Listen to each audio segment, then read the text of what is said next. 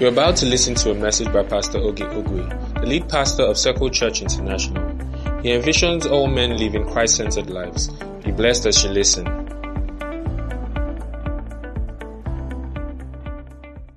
Okay, this is how I want to start today. I want to ask you, if you had just 40 days to live, what would you do?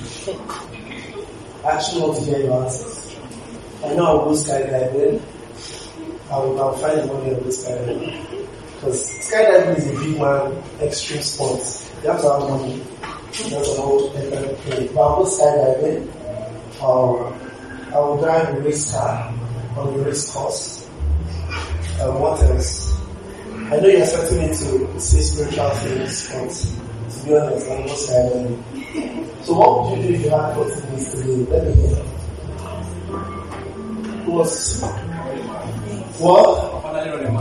You run a marathon. Yeah, you have 40 days to live, you're running in the endurance. Amen. But what else would you do? Who else? I want to hear interesting things. All of us have our bucket lists now, don't we? You marry. Give them.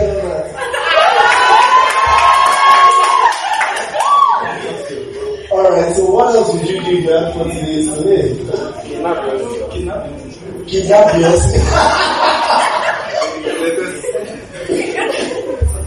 Okay, I know for free it's Miriam. Anyway, what would you do if you had 40 days to live? Let me see. Precious, if you have 40 days to live. Travel around the world. You don't need money to do that. I do like how all these positional psychiatrists to advise us. They say, you're in your 20s, come around, explore. Like, you don't need money to travel. Like, you just go to the airport and say, I'm in my 20s. Alright, so if you have 40 days to live, what else would you do? Like, you had absolutely just 40 days left on this earth. What would you do? I don't even know. You have a test. I'll end all you remember all broken relationships. Yeah, let me. Oh my God! Your family will go after.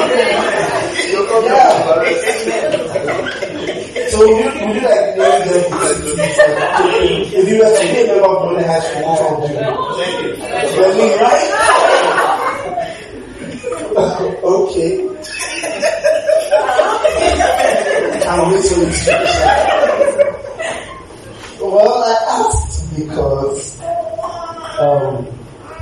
Jesus had just 40 days left in the earth. And he could have spent those 40 days doing absolutely anything. I mean, he could have expanded his ministry to Israel. So you just at that time, and you know, after he raised from the dead, he could cover distances without walking. He just disappeared and appeared. He just appeared in China. I said, bow before me. I'm the golden dragon. And then all of China will now be saved. And then you go to me. If you come to Nigeria, it will have been a problem, but you will have figured out somehow. He actually had 40 days to live, or 40 days left on the earth after his resurrection. And it's interesting what he spent those 40 days doing. Open your hands to Acts chapter 1 verse 3.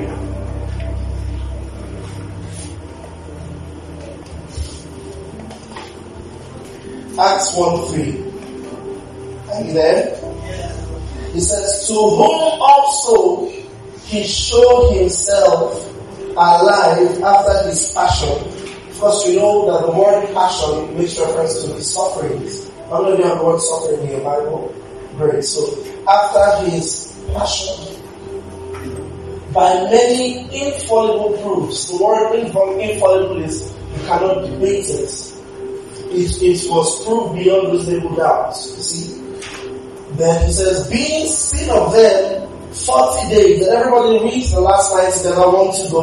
And speaking of the things pertaining to the kingdom of God. So Jesus had exactly 40 days left on the earth. He would have used those 40 days to try out every single ice cream flavor there is. Some of you have to bucket list. Yeah. He could have used the 40 days to do many things. He could have gotten married and given birth to a child in 40 days. Actually, 55. But he decided that he will spend those 40 days teaching his disciples. It tells you the amount of premium Jesus placed on knowledge. You see, in the body of Christ, sadly, a lot of premium, a lot of importance hasn't been given to knowledge, but that's changing. A lot of churches, a lot of people, not just churches now, a lot of Christians would say a church service was nice if the following things happened. Choir is tight. Amen. If the choir is tight, or maybe there was testimony session that lasted like 6 hours. And then, there are interesting testimonies and there are boring testimonies. Boring testimonies, praise the Lord, I don't take up for the salvation of my soul. Not that really myself. Which, that's the most important testimony, was very boring. Then there are interesting ones, and last week I was going to enter this room. The Holy Ghost said I should enter it. This other man that was pushing me, he entered it. Brethren, lo and behold, as we were going, we saw where this bus comes 6 times forward, 4 times backward. Brethren, I'm not lying, God is my witness. And as he was coming, the Holy Ghost was just telling us, that's how our enemies will be tumbling forward and backward. Praise the Lord. And so the church service is interesting because of that. Thank God for testimonies. Thank God for deliverance. Thank God for breakthrough. But did you know that in the New Testament, after the prayer for salvation, the next most prayed prayer was prayer for knowledge? It is true that my people perish because they lack knowledge. It's true. It's true. And so, a lot of the things that as believers we go through, a lot of the things that the devil takes us through, we go through them because we don't know. How painful would it be? Has this never happened to you that you're looking for maybe your phone and it's in your hand? Or you're using your phone touch to look for your phone? What happened to you before? How foolish do you feel when you realize, the phone is right there? How painful would it be when you realize that you've been condemning yourself for so long for no reason?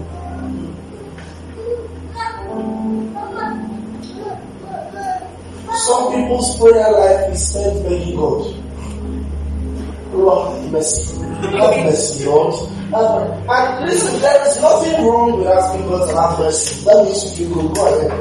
But what kind of a relationship would it be between my wife and I if the entire relationship I spend it begging my wife for mercy? So we wake up in the morning and I'm like, please have mercy.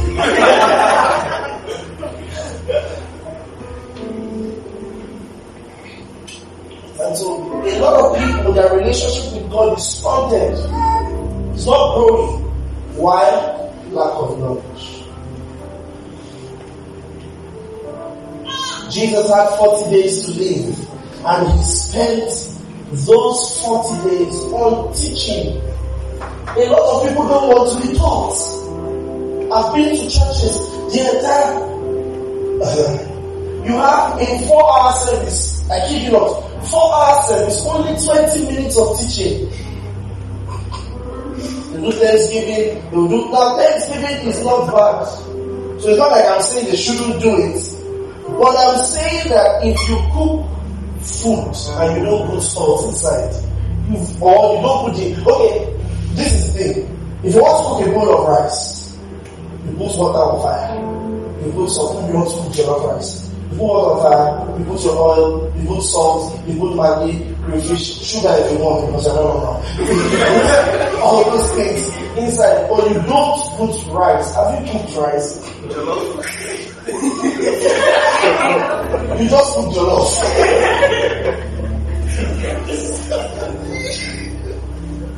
And that's exactly what it looks like when a a service is devoid of doctrine, of teaching, a lot of people hear the word doctrine and cringe.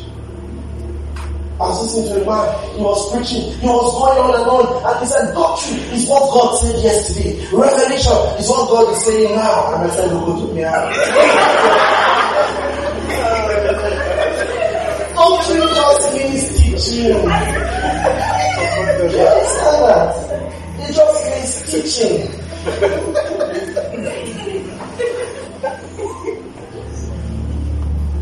People are saying,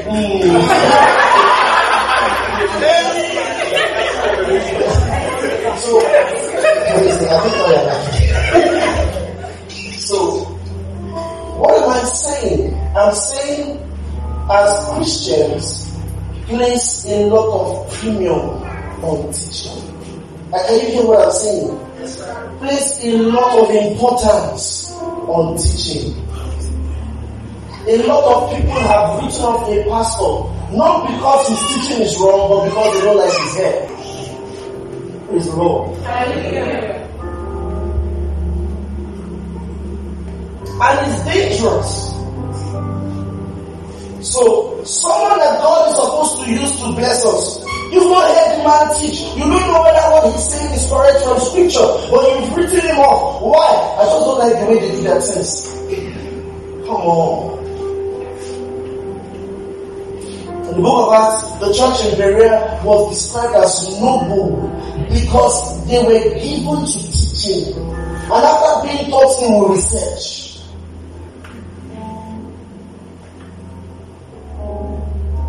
Praise the Lord. Hallelujah. Look at it. If you read 90% of Paul's prayers were about teaching. The act of understanding being enlightened that you may know what is the book of his content. That you may know.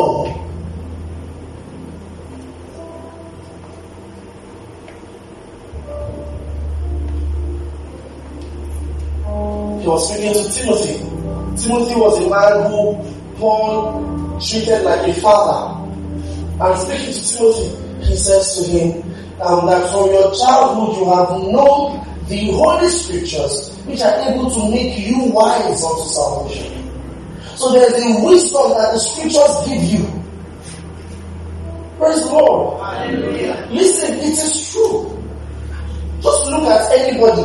There are people who you knew them before, then they were saved and sat under good teaching and subscribed to the teaching. And when you see them now, they sound so wise. It's like they know a lot of stuff now. Because there's the wisdom that comes from the word. Yes, thank you.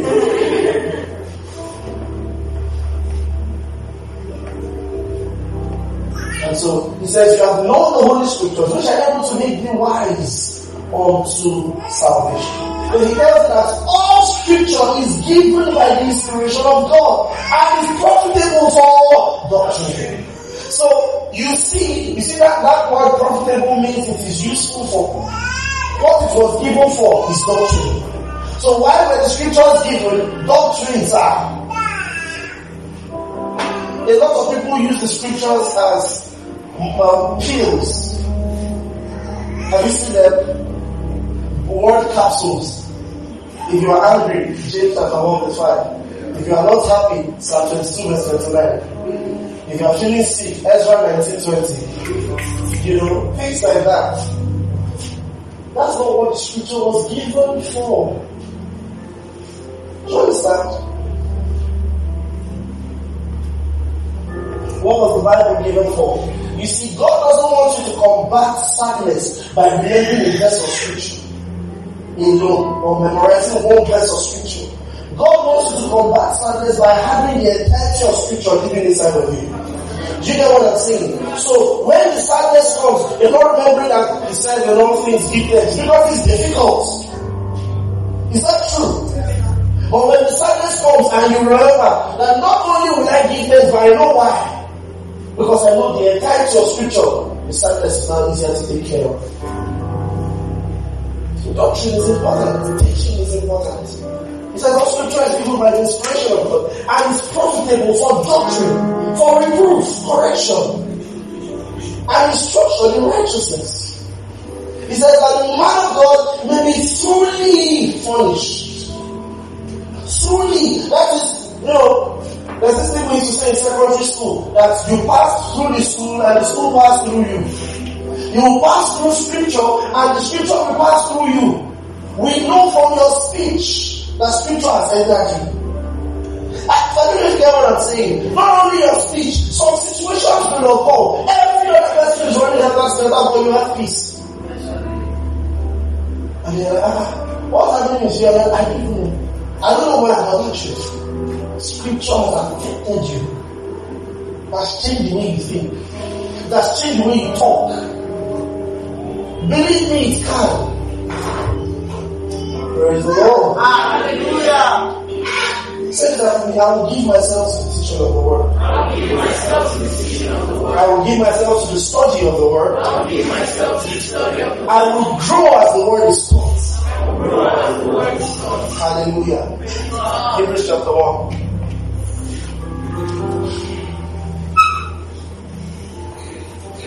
Hebrews chapter 1. Are you there? I will go after you.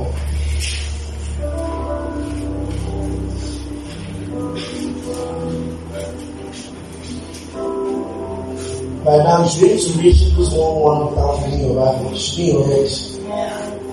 Hebrews 1:1, everybody wants to go. God, who at sundry times and in diverse manners spake in time past unto the fathers by the prophets, has in these last days spoken to us in His Son, whom He hath appointed heir of all things, by whom also He made the world, who being the brightness of His glory, the exact image or the express image of His person, and upholding all things by the word of His power, when He had by Himself purged our sins, and sat down on the right hand of the majesty on high. Now just pause there. So it says, God who in sundry times, Greek word, and in diverse manners, Greek word, that's not here before. So sundry times just means that at different portions of times and in different ways, God spoke to the fathers through the prophets. You understand? That's very simple to understand now, isn't it? At different portions of so what that means is that there was no one time where God said everything to the fathers. But what He said to the fathers, He said in portions, little portions. Do you understand? Do you know what I mean by little portions? Have you seen people who give gist like that? Little portions. So the man, you know the man now? So that's how he went. I'm coming, I'll come back later. Where was I? People give gist like that in little portions.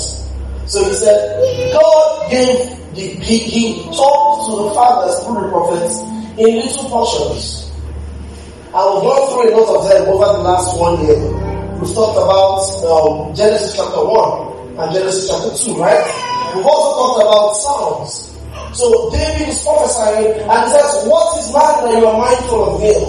When you read that, it makes sense in itself that you'll be talking about man generally. But he was actually prophesying about the Christ. How do we know? Because in Hebrews chapter 2, the writer of Hebrews, then he quotes the same scripture and tells you is the Christ he's talking about. Should we look at it? Let's look at it. I think it's Hebrews chapter 2 verse 8. Hebrews chapter 2, verse 6. Are you there? Are you there? So let's say loud amen. Amen. If you're not there, say it for me. But when I said, are you there? He said, yes, sir. Thank God it's not my works and music goes on. Anyway, Hebrews chapter 2 verse 6. Are you there now? Alright, it says, but one in a certain place testified, saying, what is man that thou art mindful of him, or the Son of Man that thou visitest him? So the writer of Hebrews is quoting Psalms 8 verse 5. Alright?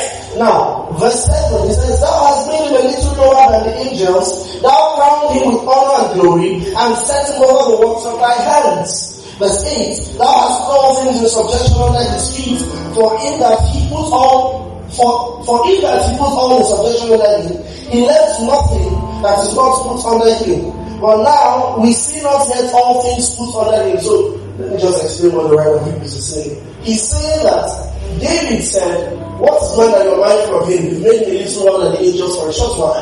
And he now went on to say that you put all things under his subjection. But the writer of Hebrews is now saying, well, we actually know that everything is under the subjection of man except a few things. For example, death is not under the subjection of man. What die? Is that true? Will not die. So he's like, so that would not happen. So what the writer of Hebrews is trying to tell you is, who David was talking about is not the general man. Do you get that now? Raise your hand if you understand it. Raise your hand if you don't. Alright, I'll take it again. Let's read verse 8. Can I have the NIV please? I'm using the NIV because it's written in my normal English. Hebrews 2:8, are you there? It says, in putting everything under them, God left nothing that is not subject to them.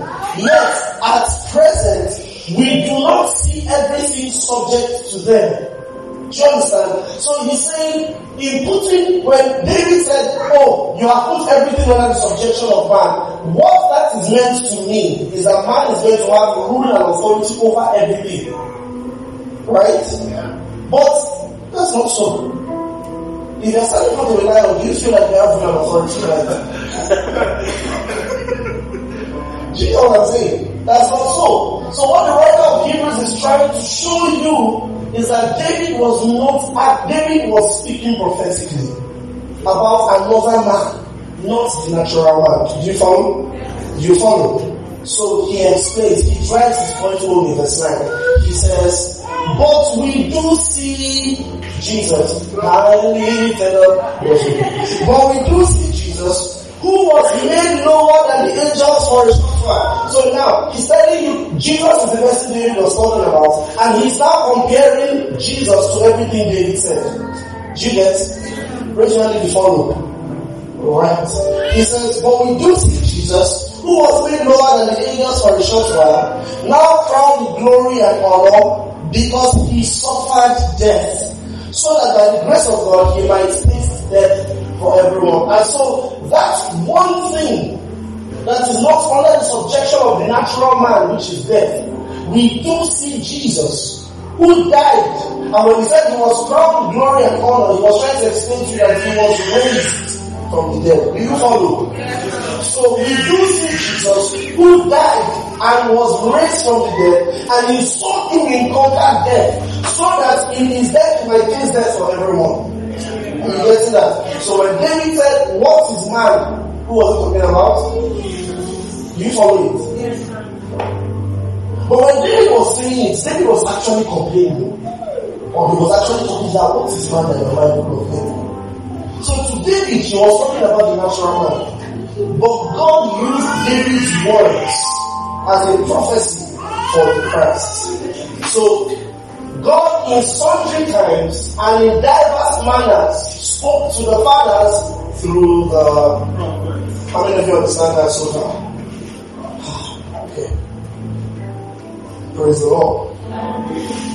And so this tells you, or before that, here the writer of Hebrews in Hebrews chapter 1 says, but he has in these last days connoting a form of finality. Is that true? If I say something like this, if I say, oh, we used to do this like this before, but now, what I'm trying to say is, whatever we used to do before has found its final change and resting place in what we do now.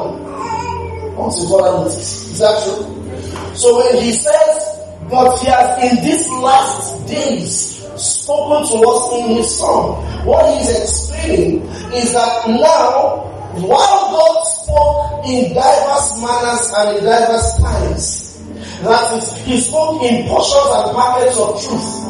That is, in little parts of the Old Testament, you will see many prophecies. That is, God never said everything at once before. Now, he has said everything at once. And everything he has said at once, he said it in the person of his Son Jesus.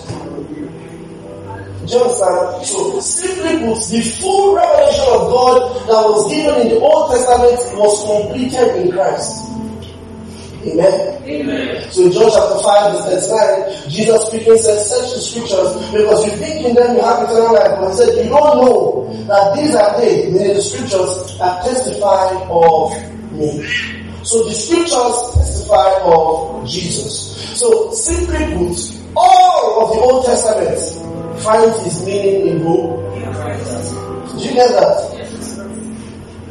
Why does it look like the God of the Old Testament and the God of the New Testament are different? To be honest, does it look like they are different?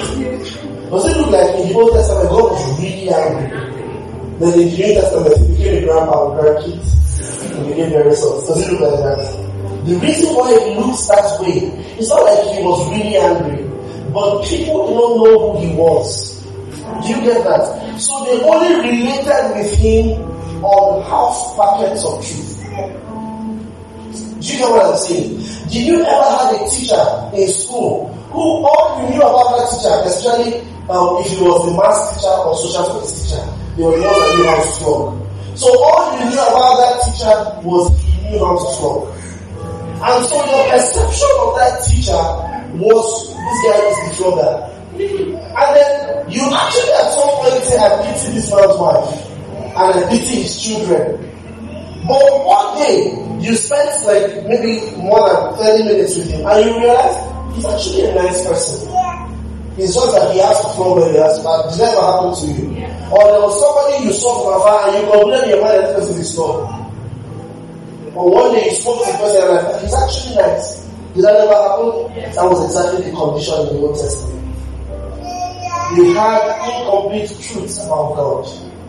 So while it is true that God is just, He's also love. But they only saw the justice and beauty in love. In Christ, we see justice and love meted out in one place. You follow what I'm saying? Yes, sir. So, Christ is the full, complete representation of God. Hebrews 1:2 says that. He says He's the express image of the Father. What that means is, if you see Christ, you see the Father. He said so himself. He said to Jesus Christ, he said to him, show us the Father and suffice us. And Jesus said, have I been with you all this time and you still ask me to show you the Father? If you see me, you see the Father. Yes. That's right. Praise the Lord. Hallelujah. Amen. Amen. Are you following? Yes, sir. So Jesus is the embodiment of the Father. This also means that Jesus is the embodiment of the plan of the Father. Is that true? This also means that all the sacrifices in the Old Testament, they were actually in some way trying to mirror the person of Jesus Christ. Is that also true? And so this will make sense to you now. Because in John chapter 1, flip the Bibles open to John chapter 1, are you there?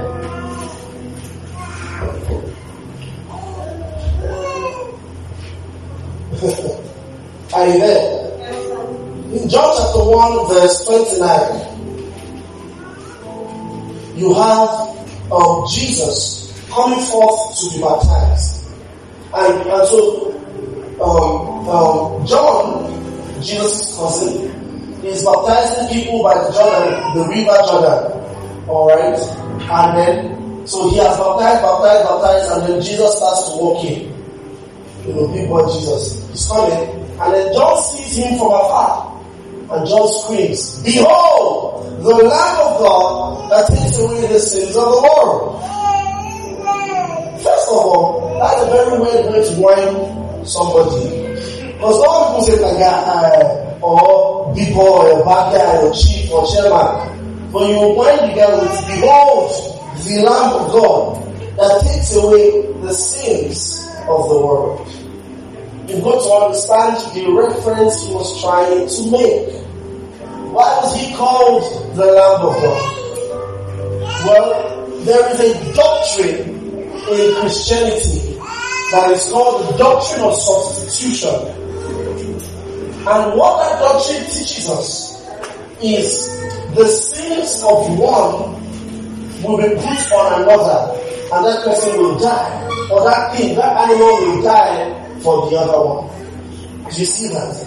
And God instituted this doctrine first of all in Genesis chapter 3 verse 31 or 21. Genesis 3:21. Genesis 3:21. Are you there? Like Genesis 3 is like the next page after you pray the Bible. Are you there now? Yes, sir. Alright. He says, unto Adam also and to his wife did the Lord make coats of skins and clothe them. This is beautiful because you see, Adam sinned. Eve sinned. They are both sinned. Now, what God does to cover the nakedness that they realized that they were in. And I hope you know, listen, when the Bible says that they discovered that they were naked, it doesn't mean that they never knew that they were naked. That they never saw that they were naked. Because think about it, clothes were not yet invented, yes or no? So how could they have known that they didn't cover their bodies? So when the Bible says that they discovered they were naked, it doesn't mean that before they were moving around or they could not see each other's nakedness. No. What it actually means when the Bible says they discovered that they were naked was their eyes opened to condemnation and shame. Do you understand? So what they felt in the discovery of their nakedness was shame. Are you following? It was shame.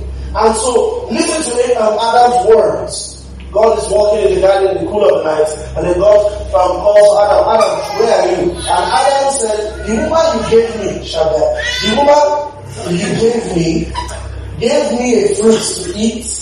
I ate it, and my eyes opened, and I saw I was naked, and so I went to her.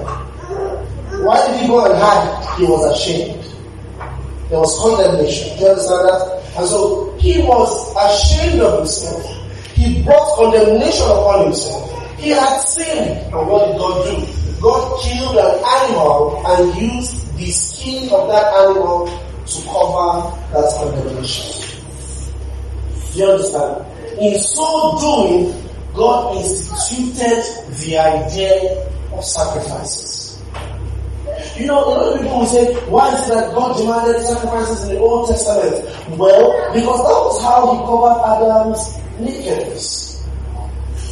God did not have need of the sacrifices that he will now be. So when you kill the animal and you spill the blood, he will drink it. Do you understand? So he wasn't asking for sacrifices to drink the blood. The sacrifices were supposed to be symbolic of the atonement for sins that the people were going through. Because you see, if he is a just God, then Adam should have died for his sin. Is that true? I mean, look at this. He says to Adam, the day you eat of the tree, you shall surely die. If he was being just, completely just, Adam ate from the tree. He died spiritually. Which was the work of God, if you think about it. Because God created a race of people who were spiritually alive. And then Adam went to the eat of the tree and died spiritually. To be honest, if you were the creator, won't you just say, I don't have strength? Because if you reproduce like this now, every other person you produce will be dead like this. Let's just kill you now. Wait, am I being honest? That's what you do. Let's just kill you now. That is just the two of you. And start again. I mean, what did it take him to create Adam? Sand. Sand is not finished. He will mold another sand and bring this Adam. Call it new Adam. Adam 2.0, you know? And then you create Eve. And then he will kill the serpent. So that nobody will talk to her again. Right? But is it not beautiful that God in his loving mercy allowed Adam to do? And instead of passing out that judgment on Adam, he took it out on that animal, killed the animal and put the skin on Adam. And you put the skin of Adam to say, you see this condemnation you feel, I'm covering it. That shame that you feel, I'm taking it away. You understand? Because the nakedness that Adam saw was the shame he felt. And so in covering him up, God said, well, I'm taking away that shame. I'm taking away that condemnation. Do you see? Praise the Lord.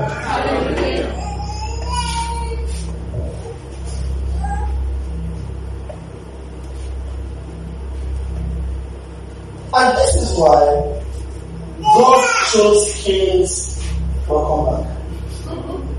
This is why God chose Cain's Abel's sacrifice above Cain's own. A lot of people have you ever asked, why did God pick Abel's own and not Cain? Which have you ever asked? And some people will tell you that it's because Abel picked the finest cows. Cain just picked dead crops. No, Cain did not bring dead crops. He brought crops. General crops. But Abel brought animals and sacrificed animals, following the pattern that God had already revealed. Do you understand? So in keeping up with that pattern, God accepted the sacrifice because it was instituted by him. And he did not accept Cain's own. Now, to show you that it's not that he was angry with Cain. When Cain killed Abel, God said, if you brought the right sacrifice, I was taking it. Right? So, why did God take Abel's sacrifice and not Cain's? Because Abel's sacrifice was substitutionary. After the pattern that he had already shown. Do you get what I'm saying? And all through, even when God gave the laws, you have that in Exodus chapter 21, you see. Let me be sure.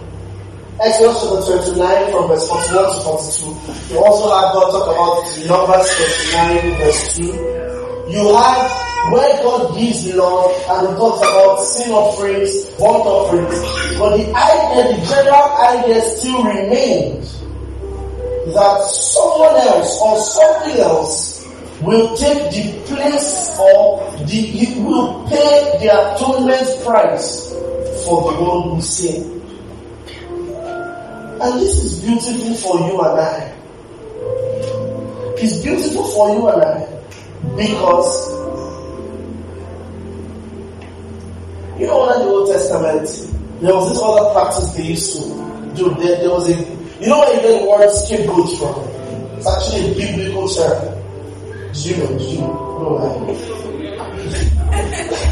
It's a biblical term. The scapegoat was a goat and they will bring, and everybody will lay their hands on the goat and release the goat. So the idea was when they lay their hands on the goats will take all their sin and then they will release it far into the bush so it will take their sins far away from them. Do you understand? It's beautiful that in killing the Christ, this is wonderful, he was flogged within the city, wounded for our transgressions, but his killing was actually done far away from the city, as Golgotha, place was called. Is that true? And so, not only did he take your place as the substitution, he was your scapegoat too. You see, when sacrifices were made for sins, the sins still remained. And so, this is what they did. Knowing that the sins still remain, they would then bring another goat and lay their hands on the goat and say, well, take our sins far away. We've atoned for the sin, but the consciousness of the sin still remains, so take it far away. But Christ did all of it in one move. He was flogged for your sins, and then he went out to die for the same sins. Praise the Lord. And there's one story that resounds in my mind every single time I think about the substitution. One Bible character that I would love to ask how he felt. And it's the guy Barabbas, the thief. Remember Barabbas? You know Barabbas and Barabbas are different. Remember Barabbas? He was a thief. He was supposed to die. He was scum of the earth. I hope you know that it was only Barabbas was such a terrible person that Pilate was sure that he would pick Jesus and kill Barabbas. Do you know? Like Pilate saw the angry mob that came to kill Jesus, chanting, kill him, kill him, kill him. And then they got to him, and then they're chanting, kill him, kill him, and Pilate's like, how do I free this guy? And Pilate, in Pilate's mind, this was what was supposed to play out. They'll be chanting, kill him, kill him. Say, okay, hold on. They're like, no, kill him. And they're like, okay, wait, you choose. I want to free somebody. Should I free Barabbas or kill Jesus? And what he was expecting is, as they're shouting, kill him, and he says, free Barabbas. No. That's not what like that. Kill Barabbas. They'll kill Jesus later. Leave Jesus to us now. We'll come back later. Jesus, that's what he expected. He expected that they would kill Barabbas. That's how terrible the guy was. He was a sinner. Terrible. He was scum of the earth. But they picked him. They freed him and killed Jesus. And that's the substitution that we have. That's the doctrine of substitution. That Barabbas will go home. His wife will see him. Or his brother will see him. And will ask, what happened? The Barabbas will gladly say, I don't know this man. I don't know what I did to him. But somebody took my place. That's your story. You are Barabbas. But you understand? You are Barabbas. Scum of the earth. That's what we are. Can we agree? You know your heart. You know the wrong things you have done. You know how terrible you've been. You know how far you've gone. But somebody took your place. That's the beauty of Christianity. That somebody died in my place. There's a song I love. It says, God, you are so faithful, your love never ends. You've proven to me that you are a valuable friend. You are my defender. You cover my soul. Your mercy and grace, you uphold. You're my perfect sacrifice. You fill my space. When I deserve death, Lord, you stood in my place. Beautiful. You were deserving of death, though. You know, we all think that the next sinner was this more deserving of death. So I know I've done some wrong things, but that guy is Jesus. You need Jesus too. Imagine if God, imagine if God took it strictly. If you lie, you die.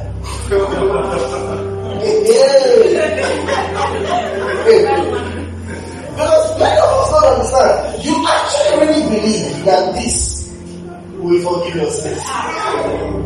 It's a joke. Just imagine now that Achan, remember Achan, the guy that stole something from the people and the Amalekites, and then he hid it. Imagine that Achan finished stealing as was finished. He still died. Is that true? But somebody else stood in your place. And so, just like Adam felt naked, ashamed, condemned, you also feel naked. You feel ashamed. You feel condemned. But let the work of Jesus do its work in your life. Are you hearing what I'm saying? Let the way God covered Adam and his wife to tell them, I know you feel condemned, I know you feel ashamed, but I don't condemn you, and you shouldn't be ashamed in front of me. I've covered your nakedness. Now, not only did he cover your nakedness, because if I cover your nakedness, you are still naked under. Is that true? Yeah. He clothed you with glory from within. Do you understand?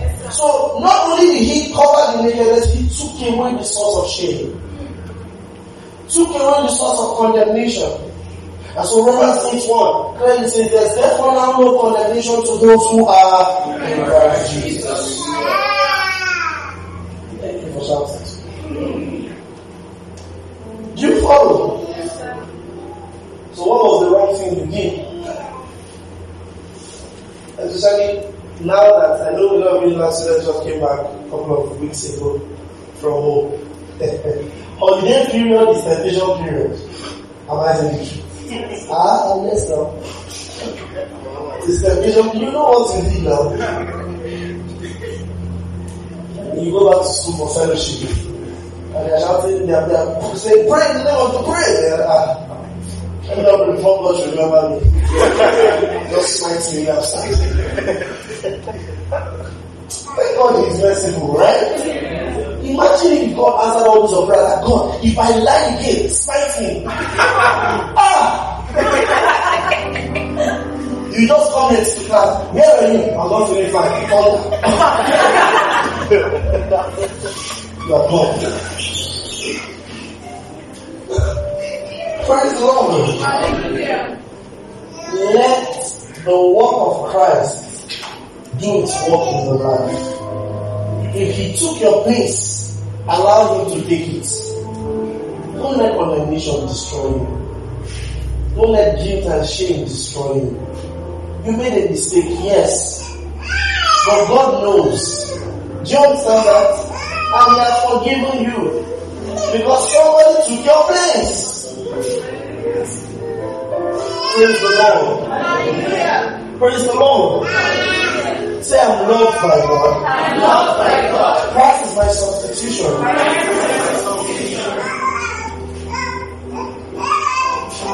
And so, this is what I want you to do now. Anytime you do something wrong, put your hands on the lamb. Alright? And let it go far away. Do it in your mind. I'm serious. You know how terrible condemnation affects your relationship with God? Do you know? There are some of your friends that you know you have wronged. They've not said anything about it to you, but you can't call them. I might say the truth, because you feel like, I'm not messed up. I don't even know how to call this person and talk to this person, honestly. And then of course carry that same attitude to God. And what God wants you to know is that before Him, there's no mess up that is big enough to stay away from Him. Do you hear what I'm saying? Yes, sir. If you know this, if you walk with this knowledge every day, I promise you, joy will be your new normal. Every day there will be joy in your heart. Think about it. You mean I'm forgiven regardless? Yes. Many of us always feel like we've done so much. I've done what I've done. Have you ever sat down to speak of Paul the Apostle, the person that wrote 2/3 of the New Testament? Think of how wicked that guy was. So, the Pharisees and Sadducees, which were naturally wicked on their own, they carried Stephen to stone Stephen. And then at some point, while Stephen was talking, they said to him guilty conscience. They said, Caesar's blood cannot be an answer. Paul said, let his blood be on my head and my family. Kill him.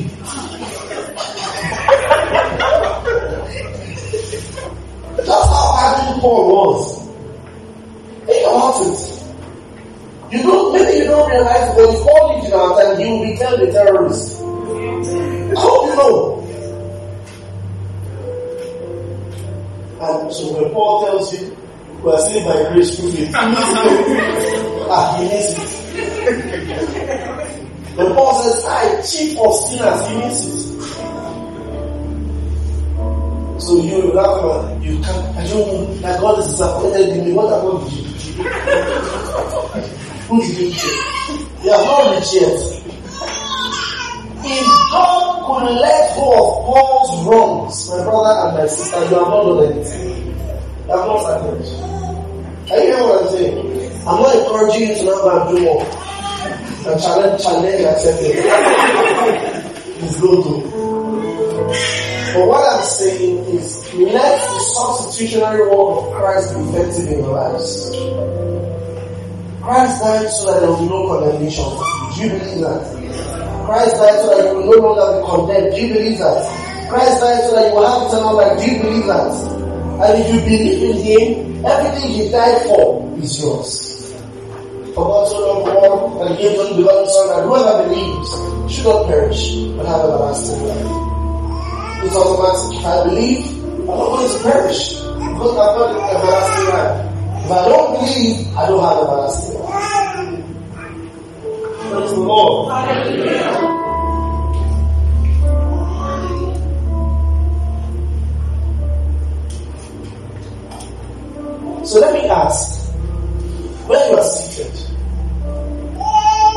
Can you actively, you know what I've discovered?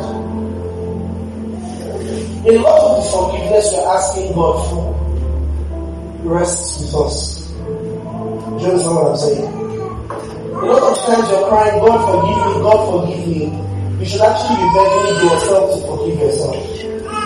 Because many times you actually know that God has forgiven you. If you are being honest, there are times that God goes out of His way to show you that He has forgiven you.